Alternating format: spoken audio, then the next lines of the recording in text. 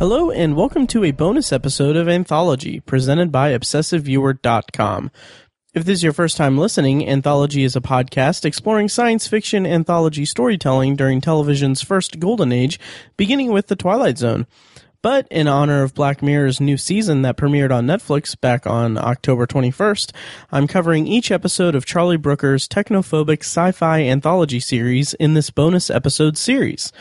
You can find more of Anthology at anthologypod.com, and if you want to contact me, you can use the Facebook page at facebook.com/anthologypod.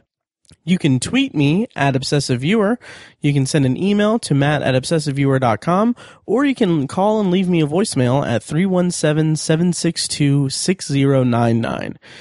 If you like what you hear and you want to support the podcast, the easiest way to do that would be to go over to iTunes and leave a rating and review.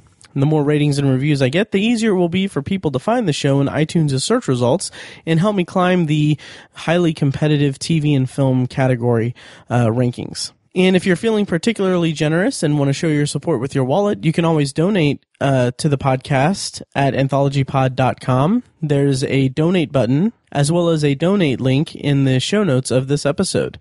Any donations made will help pay the fees to keep the podcast running and is incredibly appreciated. Today on the podcast, I'll be discussing Shut Up and Dance. It's the third episode of Black Mirror's third season that premiered on October 21st, 2016 on Netflix. And as I've been doing lately, I'm just going to read a brief log line essentially from IMDb. When withdrawn Kenny stumbles headlong into an online trap, he is quickly forced into an uneasy alliance with shifty Hector, both at the mercy of persons unknown.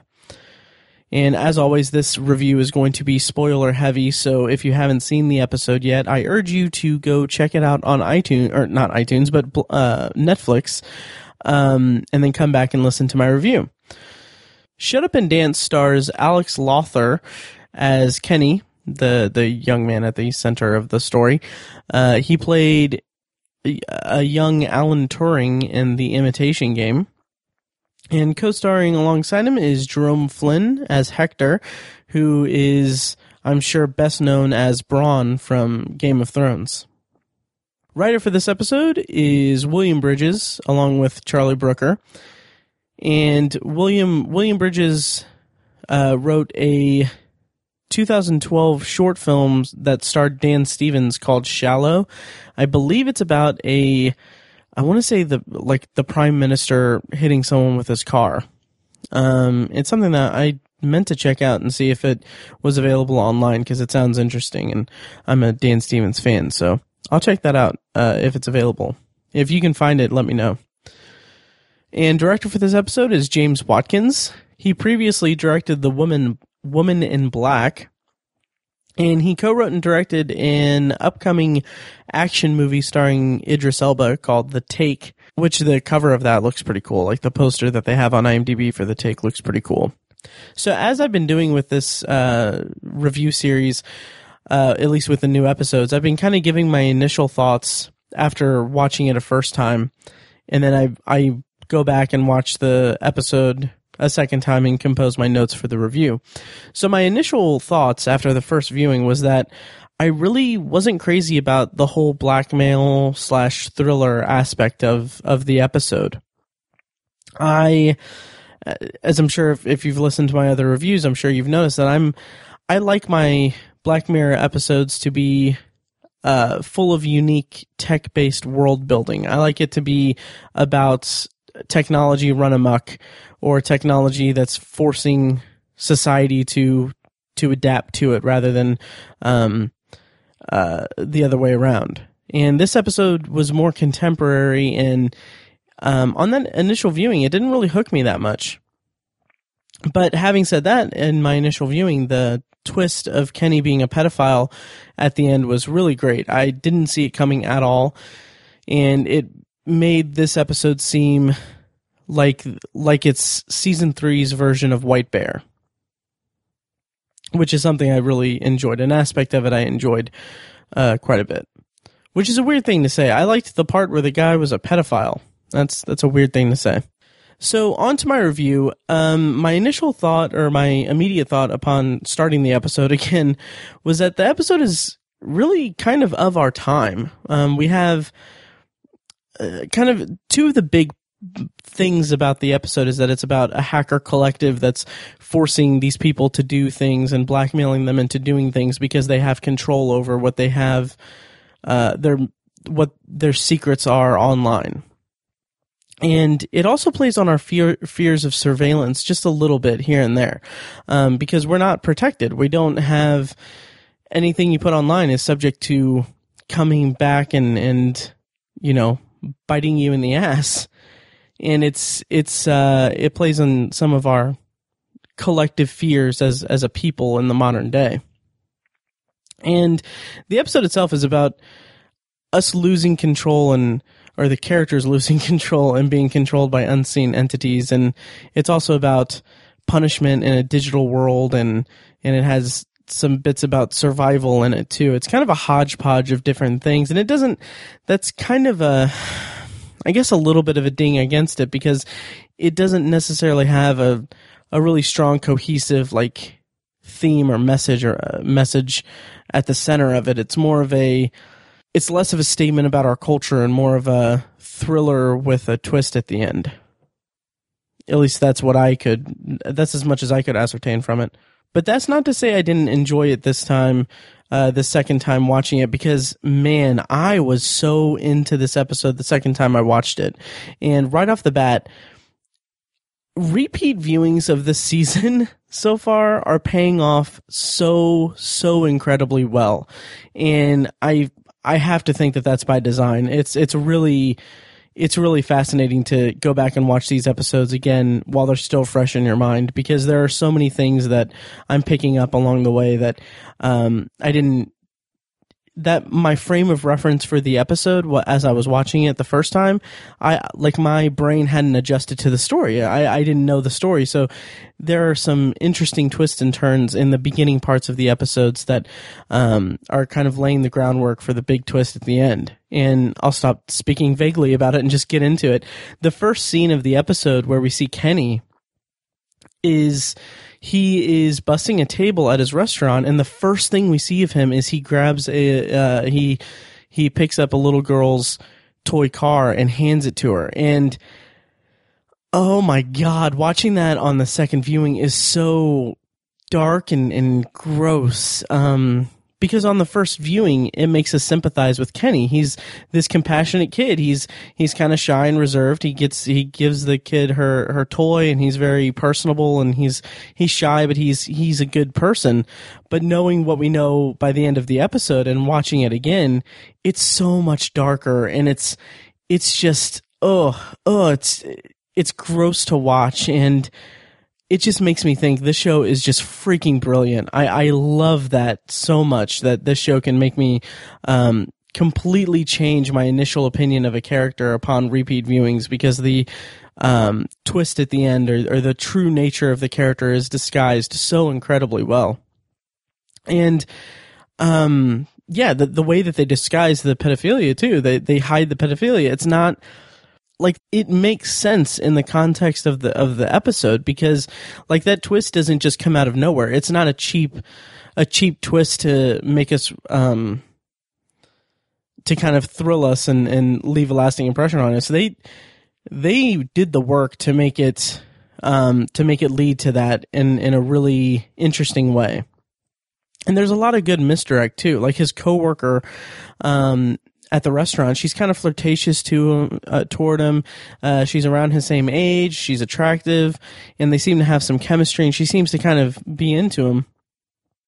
And that's an effective misdirect for us, because we would think that that would be one of the things that he would want to get the video back from the hackers, because he doesn't want her to see him. And then also just the mere fact that he's really young. He's a teenager, and that fact alone really kind of subverts our collective idea of what a pedophile is, or at least maybe that's not fair. Maybe it subverts our expectations for what a fictionalized pedophile on a TV show would be. Usually sexually depraved characters are depicted in TV and film, at least by my count, by older men. You don't really ever see, teenagers being sexual deviants or at least pedophiles on film. It's kind of rare. At least I can't think of anything off the top of my head. I don't want to think of anything off the top of my head. And it just, as the episode progresses, like, he goes home and he flips out when his sister has his laptop. And that's really another thing that has a different spin on it when you watch it a second time around. Because, I mean, he's got a browser history and stuff. But he still flips out because she installed malware on it. So it's justified, but also that underneath it all, when you watch it again, it's because he doesn't want his secret to come out. And when he brings the laptop back in, he puts it on his desk, and then we get this nice POV shot from the laptop's perspective when he's removing the malware. And that alone is really cool and effective because it kind of sets a mood and sets a tone that makes us think like someone's watching him. And then almost immediately after that, we get a similar viewpoint, but it's actually from the viewpoint of the computer's camera. So it's different from the POV shot in that it's actually from, like, the picture quality is grainy and we see that it's from. So that's our confirmation that he is being watched. And it's interesting because we see him like that. We suspect, we see the POV shot that's outside of the computer, and we assume that, like, we get the feeling that maybe he's being watched, and then we get the view from inside the computer, and that's kind of our confirmation. I liked that. And then the episode continues to lay the breadcrumbs for his pedophilia. We see that the next day at work, he's clearing a table, and he stops and pauses, and he lingers at a kid's menu that's been colored in, and it lingers on the shot just long enough to almost signal to us that there's something kind of weird going on. But then his coworker interrupts him, and they have this little flirtatious thing, and it's almost like if you had that thought in your head, or you had that alarm go off in your head that maybe something isn't right, like, why is he lingering on this child's menu and this coloring and the crayons and everything, but that's swept away because we're immediately into this character interaction that's kind of flirtatious, and it's really amazing how they're able to do that so effectively by misdirecting us, but laying the breadcrumbs for us to follow to the twist at the end. And like things like that, and him handing the truck to the little girl, it just makes me really wish that I would have taken notes during my first viewing of this episode and of the season of Black Mirror, because the way that the show is subverting our expectations of Kenny and giving us a false impression of what the character is like before the big reveal is that the writing of the episode is forcing us to make assumptions, and we get to connect the dots for character development. So I can't remember specifically what those scenes registered with me, but I know that when he handed the toy to the girl, I thought, oh, he's a nice kid. He's a nice kid, friendly guy. He's kind of shy. He's a little reserved. He's a nice kid.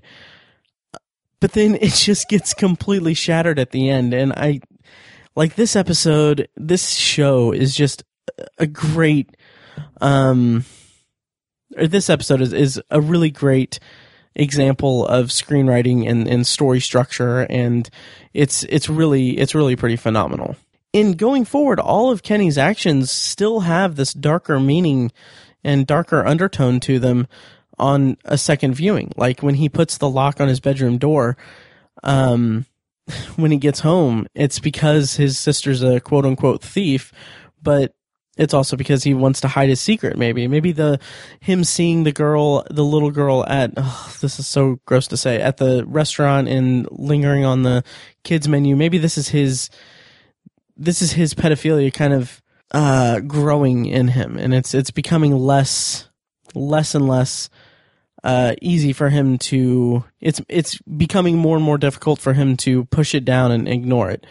In the end of the episode, where he says that he only looked at pictures, it's such a deer in the headlights reaction. It's such a deer in the headlights reaction. At least it seems to be that way, because from what we've seen, these little moments here and there that I've pointed out, he is more deviant than he seems. He's not this innocent kid who is just confused or what have you. He seems to be a little bit like a budding predator, even, I would say.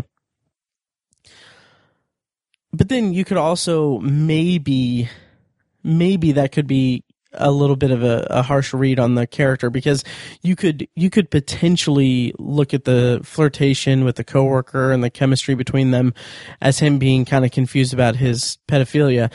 But that's a pretty flimsy maybe on that, because he doesn't really ever seem to engage with her the way that she seems to want to. She kind of seems to be initiating all of the interactions, and she's always the one that's kind of flirting and stuff. He seems maybe at one point like he's a little interested in her, but it's not anything that he's actively pursuing in the episode, or there aren't any examples of him actively pursuing it, I should say. And just to heap praise upon the twist at the end even more, it's such a brilliantly clever twist to me. He's so shy and reserved that his freak out when they email him and tell him that they have the video, his freak out seems so perfectly in line with the personality that the show is showing to us, or leading us down. The narrative of the character, like, he's shy and reserved, so that freak out seems perfectly in keeping with that narrative of being shy and reserved. But the true source of his panic is his secret being let out. And it's so great because you can attribute either character trait to how much he panics. And it's really well done. It's so well done. And Alex Lothar, the actor, he does such a great job in the episode. He delivers a really strong performance.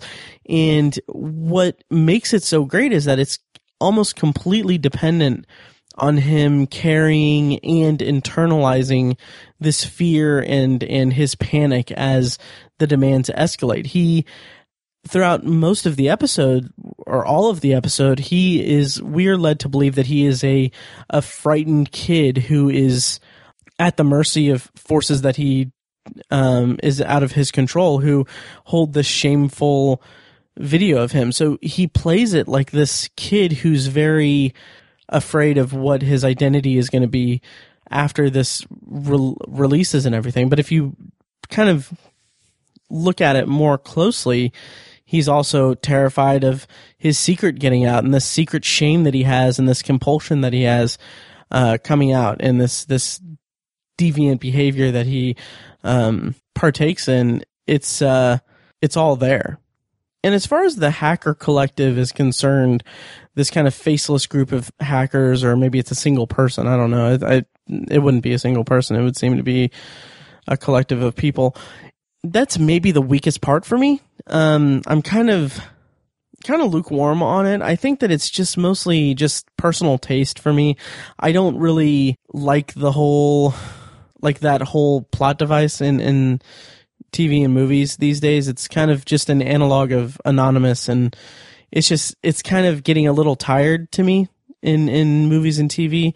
Like a perfect example is I watched the whole first season of Mr. Robot, and I just could not connect to the show at all. And that's the whole hacking aspect of it was a little part of that, but I'd be lying if I said that it wasn't part of it at all.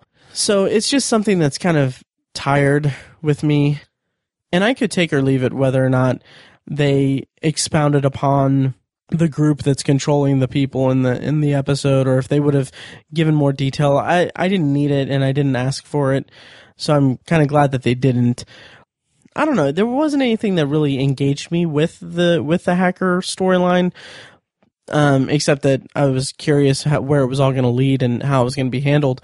But I'll get to the end. I'll just skip ahead a little bit to the end here. But the whole troll face thing was kind of, I don't know, I'm kind of back and forth with it, because of my first viewing of it, I thought that it was kind of silly and a little silly, more so that they actually just did the stupid, like, internet troll face. I think it would have been more effective if they had, like, a specific Black Mirror, like a Black Mirror type of it, not like an actual troll face from the internet. But then, upon my second viewing, it kind of seemed to fit a little bit, because it is a very grounded episode, and I'll talk more about that later. But I could take or leave it. The group behind the text messaging and stuff was not a focal point of the episode, and it doesn't really deserve to have that much time spent talking about it.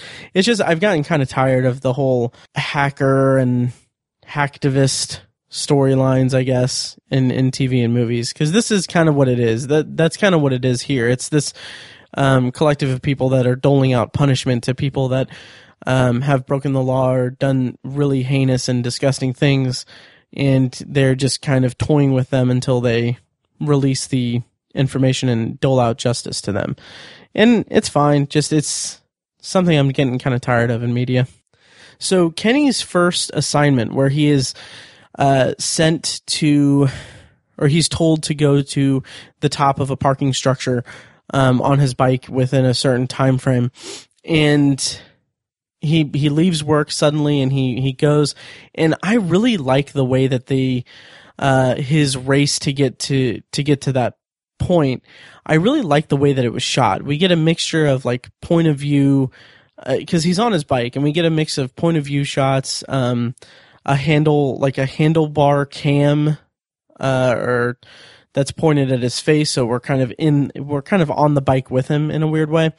And then also just a chase cam shot that's behind him.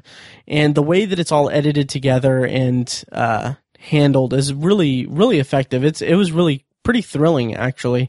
And I thought that it was really well done. And it's something that's mimicked or I don't want to say repeated, because that has some negative connotations to it, but it's something that's done similarly. A technique is done similarly later in the episode when Hector and Kenny are driving to the bank. And speaking of Hector, we get introduced to Jerome Flynn after Kenny goes to the hotel with the cake that he got from the guy on in the parking structure.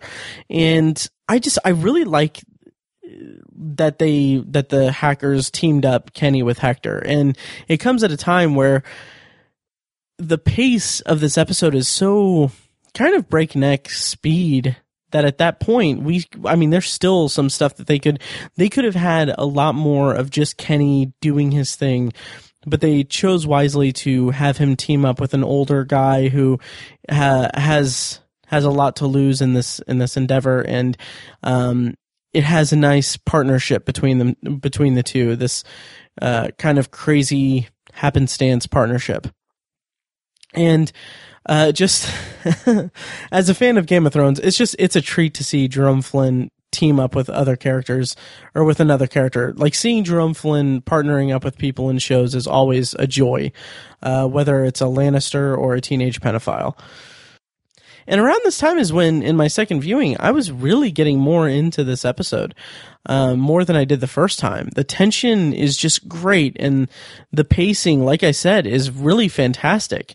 And I was so, like, the first viewing, I was kind of a little, not taken out of it, but I was a little disinterested in it, or disengaged by it, because it didn't have like an overt sci-fi concept.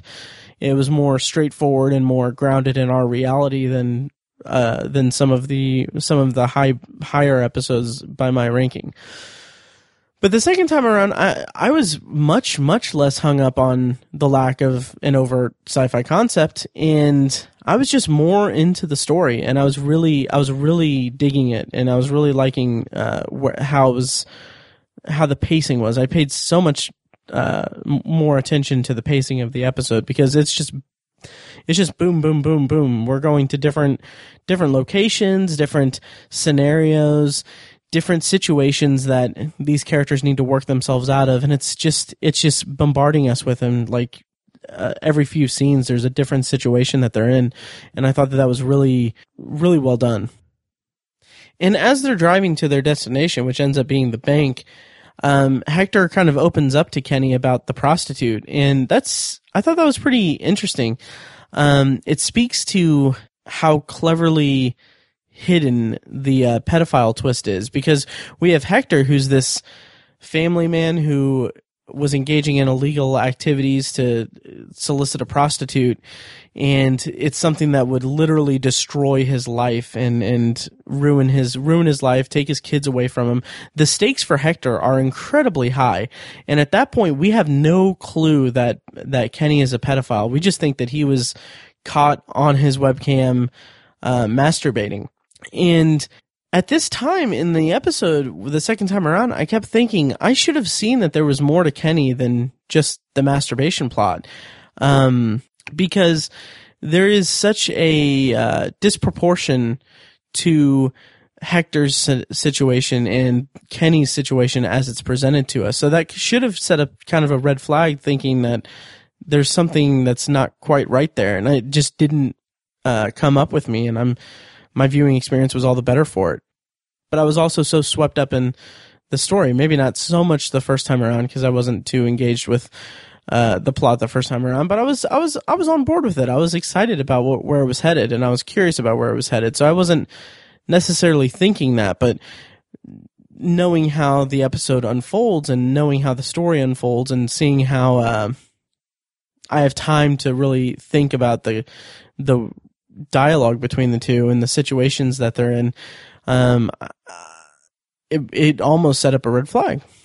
And then we get a bit of comedy injected into the episode, which they stop to get gas because the car that they have didn't have gas in it, which is fine. That's an organic plot development and an organic obstacle for them to encounter.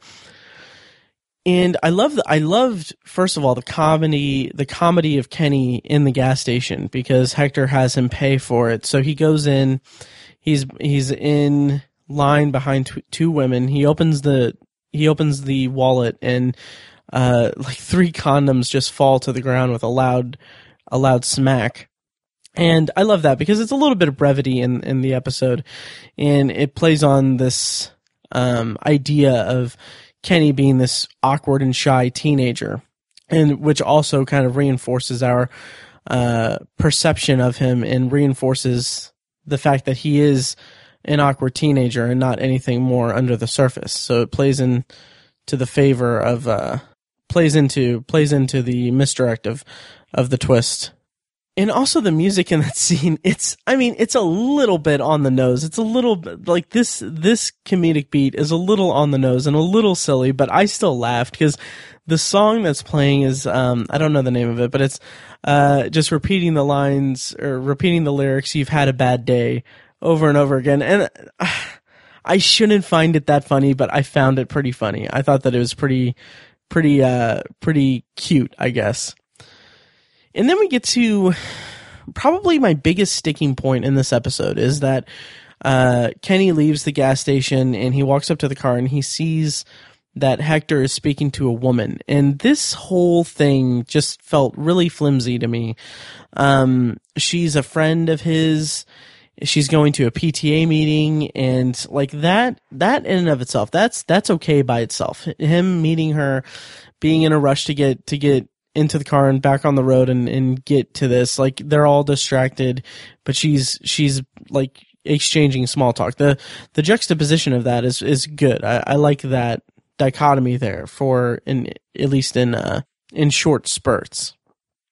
But then it goes a step further, and she all but demands to get a lift from them to while they're on their way to the train station. That the alibi that Hector gives that has to get Kenny to the train station, and so she kind of insists on getting a ride from him. And I don't know, it's just that whole scenario just felt a little bit forced, and it just felt like, well, we need an obstacle for them to encounter, so let's throw in this lady who insists on getting a ride from them. And I don't know, it didn't land with me. And the juxtaposition of them being criminals or being in this intense situation, and her being like a pleasant person who's just going to a PTA meeting and is Miss PTA. She's really a stand-up citizen. It's like that juxtaposition. I don't know if that was a comparison that the writers were meaning to make, but if that was the intention, I just thought it was just meh. It just didn't work for me. And then it goes even further. It keeps going. Like Karen asks them, or asks Kenny where he's from, and he says, I'm from Birmingham, and then that launches into this whole thing where Karen's like, oh, my husband's from Birmingham. What part are you from? Why don't you have an accent? All of it's, I don't know if it's the way that it's written, or I don't know if it's because it's just so sudden and it's not like these questions aren't given time to breathe, but the tension in that scene just is really flat to me. It just did not land with me, and it mixes comedy with the tension and awkward humor in a way that just doesn't feel like it gels together in a way that's entertaining to me. And I understand it. I understand that they needed something to keep them from repeating the, get from point A to point B scenario. They needed something to differentiate the earlier scenes from the earlier scenes, because we've already had a sequence where Kenny is riding his bike to the parking structure. We have a sequence where they're driving and then they realize that they're low on gas. So they needed something to make it a unique point A to point B scenario. But it's what they chose is just it's a narrative detour that could have been left out entirely or handled differently. Like maybe this example would have been more cliche than what the episode would have been able to handle. But if they would have gotten stopped by the police, that would have been effective tension building. But fortunately, that's just a small moment in the episode, because then they get to the bank, and the idea of this faceless entity, this hacker collective forcing them to rob a bank is just really great. It's at this time they've been doing these odd jobs here and there. They've been having to do these weird tasks that don't really connect. And then we get like this really crazy scenario where these people have they have dirt on these people that could ruin their lives, and then they're forcing them into a situation in which they will, if they are caught or everything goes to hell and they don't succeed in it, they will ruin their lives. It's such a tense ultimatum, and I love how Hector just jumps at the chance to be the driver, and like he rationalizes it and says that, well, you can't drive yet or anything, but it's a funny character moment that Hector's like, well, I'll be the driver. You can go ahead and be the person that's most at risk in this situation.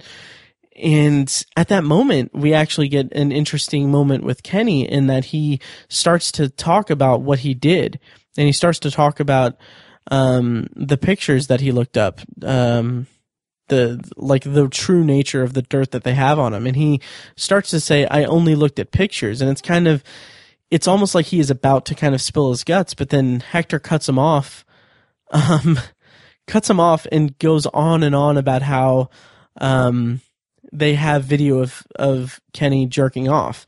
First of all, it's really great misdirect. Because we almost get the truth about Kenny, but then we're distracted by Hector, really hammering home the fact that they have video of the kid masturbating, more than anything like that. It reinforces our perception of what is going on, and our ideal of what's going on, or what we're presented, what the audience is presented with by the show at that point. And it's really nice to kind of hide that truth in there. And I love how Hector is building Kenny up to rob the bank in his own weird, vulgar sort of way. It's a really great scene overall, and it almost makes up for the detracting scene with Karen. And so we get Kenny going into the bank, and one thing that I had to laugh at the first or the second time I saw it was that I thought that it was funny that the group gives them yellow tinted glasses. So like they can't even give them dark sunglasses to further obscure their identity. They have to give like yellow tinted glasses so the full face is visible. It's really like they don't give them any breaks. I thought that was really funny. So Alex Lawther's performance in the bank is, again, it's fantastic. He is a force in this episode. I love how shaky and unstable he is. That alone, that quality to his physical performance in the scene is really great at building the tension, because you don't know, like his finger could slip and he could kill someone and it could all go to hell. But it's really terrific. And then we get the added moment of him peeing his pants, which is really great because it makes us sympathize with him more, and it makes the impact of the ending even more great, because we get this, we see this kid as an incredibly vulnerable character, and then that rug is kind of swept from underneath us. And then we get a little bit of a misdirect, or we're led to believe that Hector left him there because the car isn't there, but then it's just a brief delay because he comes down the alley. It's I mean, that's okay. It's kind of take it or leave it kind of thing. So then they take the money and they go to a secluded place where the texts tell them to be, and the way that they part when they part ways, it's kind of nice. It's kind of sweet because they've been through hell together, and Hector seems to have some real compassion for the kid. Like, he apologizes for the things that he said to him, and being kind of high-tempered with him. And it's kind of a nice like moment where these two people have been kind of bound together by this surreal ordeal, and they kind of wish each other the best of luck, and then they part ways because the text tells Hector to destroy the car while Kenny has to take the money and go to a certain location. It's a nice moment for them to part ways in that manner. So at this point we have Kenny going into the woods, and the episode takes special care to show him in the middle of nowhere. Like there are shots of him walking in a completely open plain that has that's completely desolate, and then we see him entering into the wooded area. At that point, we have no clue what to expect, and I like it. It helped keep the tension high as the things that were happening throughout the episode were varied. So this is just another way for them to heighten the tension in a unique way in an episode that keeps heightening the tension with different scenarios that are all varied from each other. It's really well done writing wise. And so Kenny meets the man in the woods, and I really love that concept of this group pitting these two together and forcing them to fight to the death, and then revealing that they're both pedophiles. It's an interesting way to go about doing that, because they're having these people fight to the death in the middle of nature, essentially. And I think that kind of speaks to how their pedophilia, because they're both pedophiles, and they could be viewed as kind of animals and predators. And so the hackers have put them into the middle of nature to fight to the death. It's a very primal kind of predator and prey kind of scenario between two people who are to an extent predators from what you can see, or from what we're told. It's just it's really unique. And the reveal that the man is a pedophile, and the reveal that Kenny is as well, is really great. It's like Kenny is looking into his future, and there's really great dialogue between them. Like, the guy asks Kenny, because Kenny says again, I just looked at pictures, and he's kind of saying that in a tone that's like, I don't deserve this because I only looked at pictures. And the man kind of like sees through him, and all he asks is, how young were they? And then Kenny kind of gets ashamed or stunned a little bit, and then the man is just like, okay, yeah, let's do this, let's fight. Just really, really great scene. I love that. And Kenny trying to kill himself, it shows, I don't know. My first time viewing it was like, oh, he's trying to kill himself, so maybe he isn't that bad of a person, but also he is a pedophile who, I don't know. I feel weird attributing anything noble to his actions, because he doesn't want to kill the guy, he just wants to kill himself. But it's also more of a, I don't know. It's another twist in the story that the hackers don't even give him a loaded gun. Although I'm not sure if it was necessarily not a loaded gun or if the safety was just on, because I think when they take the gun out of the cake, the safety's on. But I don't know.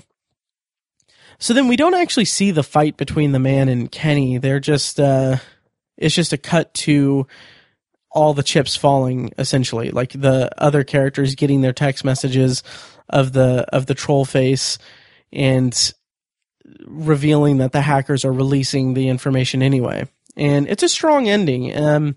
Even though I still think the troll face is kind of silly, it still kind of works, because I think, like I said earlier, it grounds the story more in our world, and makes it more believable that it could happen today.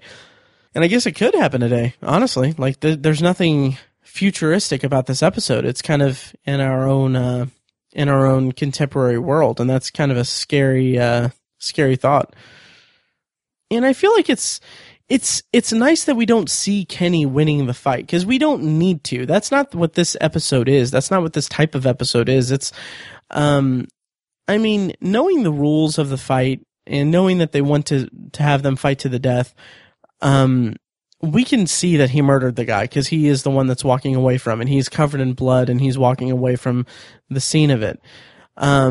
So we don't need to see the fight. We don't need the thrills of the fight. That would have been just really unnecessary, because what our minds can conjure up about the fight is probably better than what we would have seen in the episode, and it would have been disappointing to actually see it. It's more about, that would have been more about the spectacle and thrills of them fighting, rather than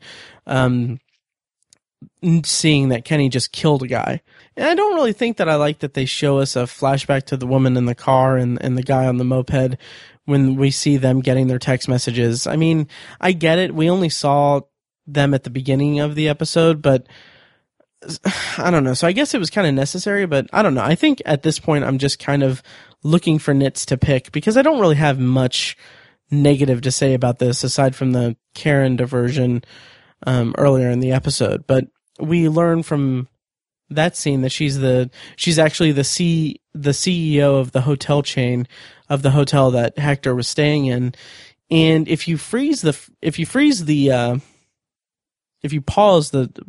episode when you see her computer screen, you'll see a couple nice Easter eggs with the news stories on the website, because it says that the Prime Minister from the National Anthem is getting a divorce, and then it also has a tab for an update on the Victoria Scillane trial from White Bear. So I thought that was pretty nice. I thought that was pretty cool. And it's kind of disappointing. We don't really get to see what the guy on the moped did. I think that's really the only character that we don't know what he was doing or why he was involved in all this.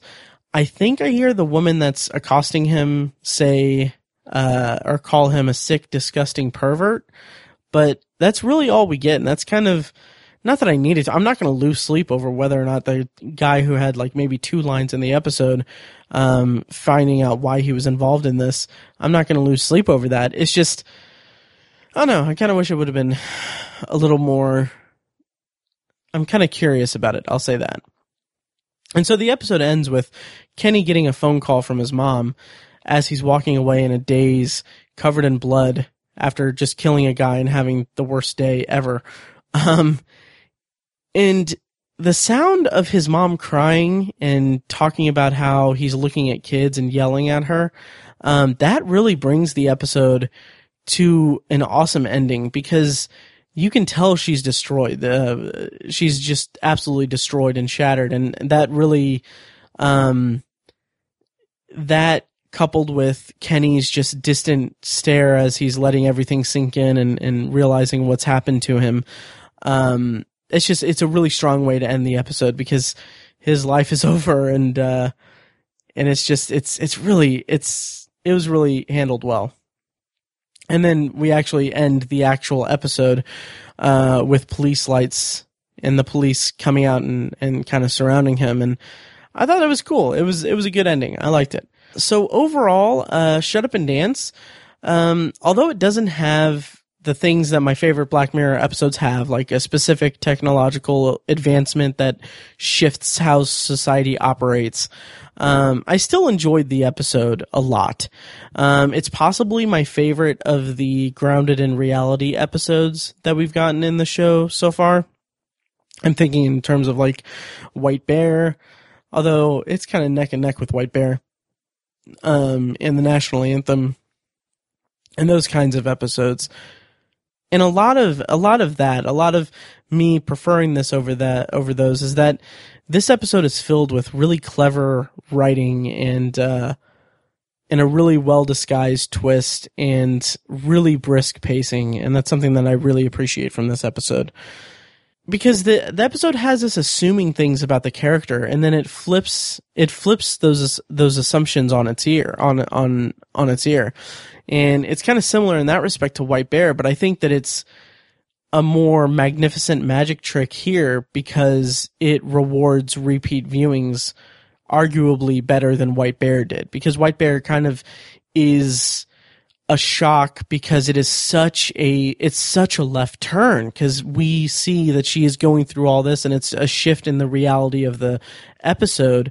Whereas here it's just, we have been given information about this character, but a very valuable piece of information has been withheld from us, and it's not until the ending that it's revealed, and that shifts our entire perspective on the character himself, without completely adjusting or completely shifting the entire our perspective of the world. The world is still a grounded world. It's just that character has been retroactively destroyed for us. And it makes us see him in a new light.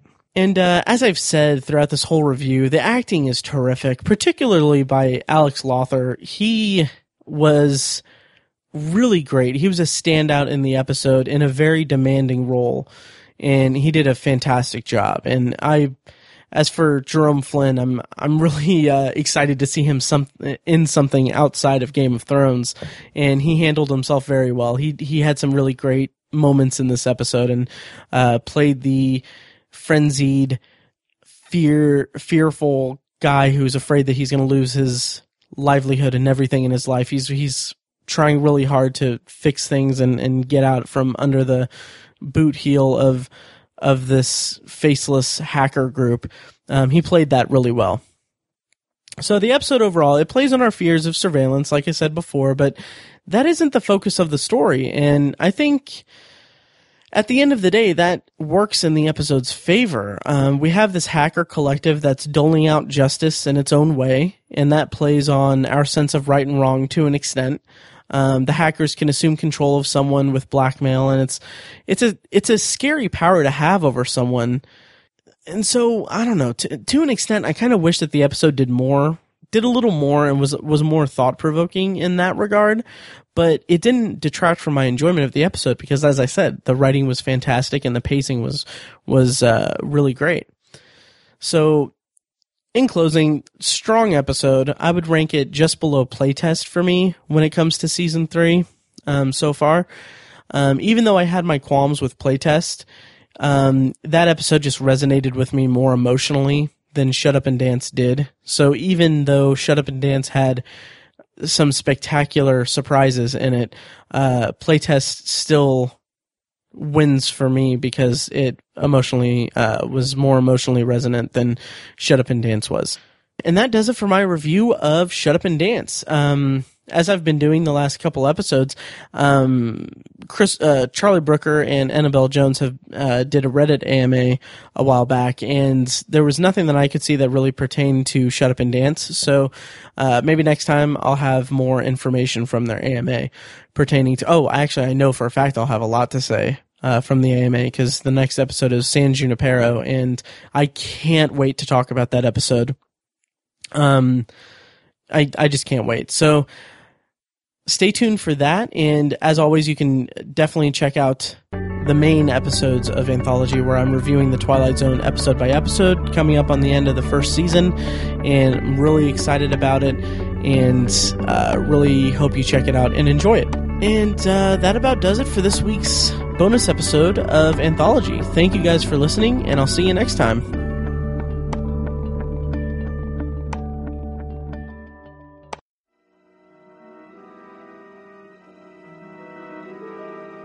Thank you for listening to Anthology, presented by ObsessiveViewer.com. You can find more episodes at AnthologyPod.com, and you can subscribe to the show on iTunes, Google Play, Stitcher, or your preferred podcast app.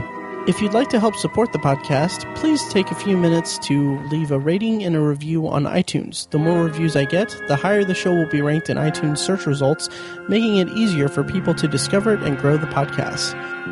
Of course, you can always email me your thoughts and feelings about the show to matt@obsessiveviewer.com. You can also tweet me at obsessiveviewer, like the Facebook page at facebook.com/anthologypod, or you can call and leave me a voicemail at 317-762-6099 for a chance to have it played on the show. If you like what you've heard here, I urge you to check out The Obsessive Viewer, a weekly movie and TV podcast I host with my friends Mike and Tiny. Also check out the Obsessive Viewer blog at obsessiveviewer.com, where I write movie reviews, TV reviews, and the occasional editorial about the business of entertainment. If you want even more obsessive content in your life, subscribe to the Obsessive Viewer subreddit at r/obsessiveviewer, and check out obsessivebooknerd.com, our sister site for book reviews, author spotlights, and a general celebration of reading. Finally, if you're philosophically curious, check out my friend Tiny's side project podcast, The Secular Perspective, which explores the concepts of faith, religion, and existence from the perspective of secular hosts. You can find that at thesecularperspective.com. Once again, thank you very much for listening, and I'll see you next time.